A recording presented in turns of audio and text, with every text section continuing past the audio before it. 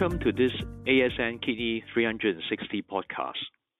I'm Philip K.T. Lee, Director, Chinese University of Hong Kong, Carol and Richard Yu PD Research Center, Prince of Wales Hospital, and Professor of Medicine at the Chinese University of Hong Kong.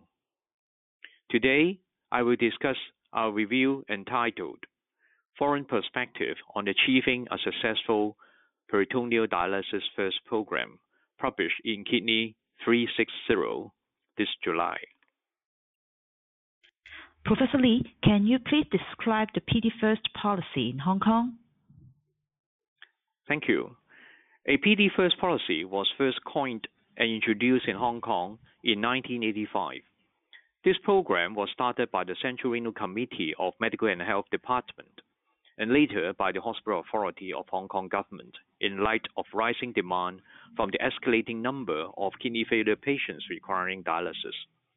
The policy stated that all kidney failure patients would be treated with PD-First unless they had a medical contraindication. How have you succeeded in gaining widespread acceptance of the PD-First policy by physicians and patients in Hong Kong? In early days in 1980s, the policy got acceptance as at that time, not all patients with end-stage kidney disease got dialysis by the government. So PD as a life-saving modality of treatment is accepted by both physicians and patients.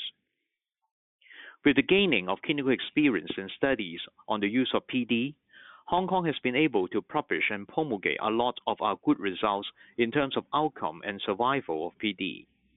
So physicians in Hong Kong are very much supportive of the treatment.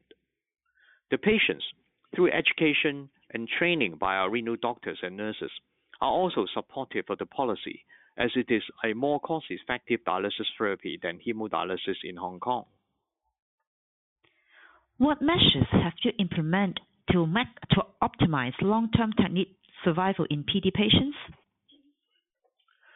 Nephrologists and PD nurses with more training and experience with PD are more likely to effectively manage peritoneal access creation, volume status, infectious complications, and cardiovascular disease.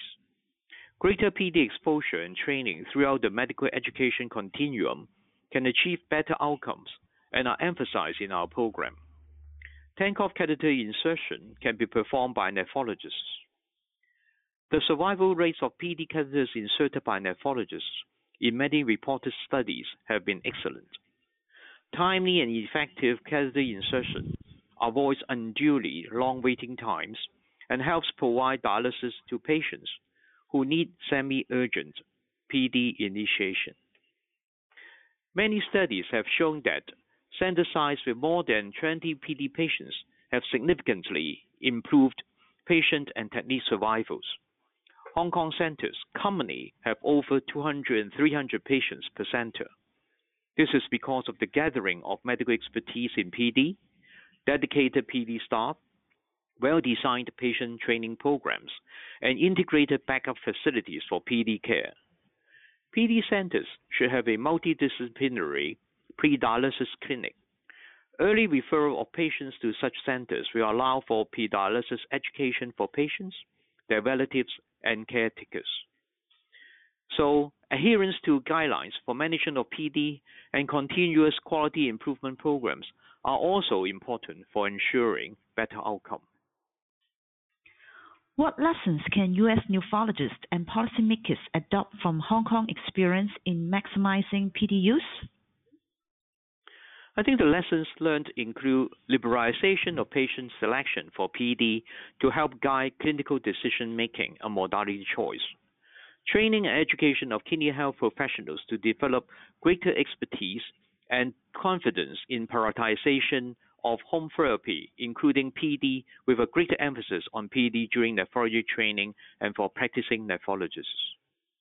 A component of this program and training could include the insertion of PD catheters by a large number of nephrologists. Involving nephrologists earlier in the care of people with kidney diseases will also facilitate a more educated choice of dialysis modality selection. Infrastructure for PD needs to be expanded, either in specialized home dialysis centers or more broadly in a greater number of dialysis facilities. So, Professor Lee, can you make some conclusions for your paper? I think what I can conclude is that a large variation in dialysis treatment modality for kidney failure patients exists across the world. Countries and regions such as Hong Kong have successfully implemented a PD-first approach to dialysis.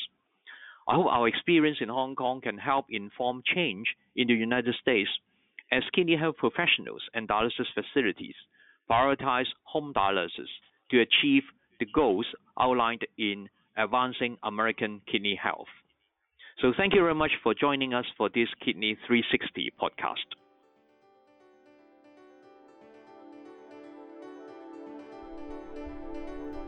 This podcast is copyrighted by the American Society of Nephrology, all rights reserved. All content in this podcast is for informational purposes only and is not intended to be medical advice. This podcast should not be used in a medical emergency or for the diagnosis or treatment of any medical condition. Please consult your doctor or other qualified healthcare provider if you have any questions about any medical condition or before taking any drug, changing your diet, or commencing or discontinuing any course of treatment. Thank you for listening to this podcast from the American Society of Nephrology.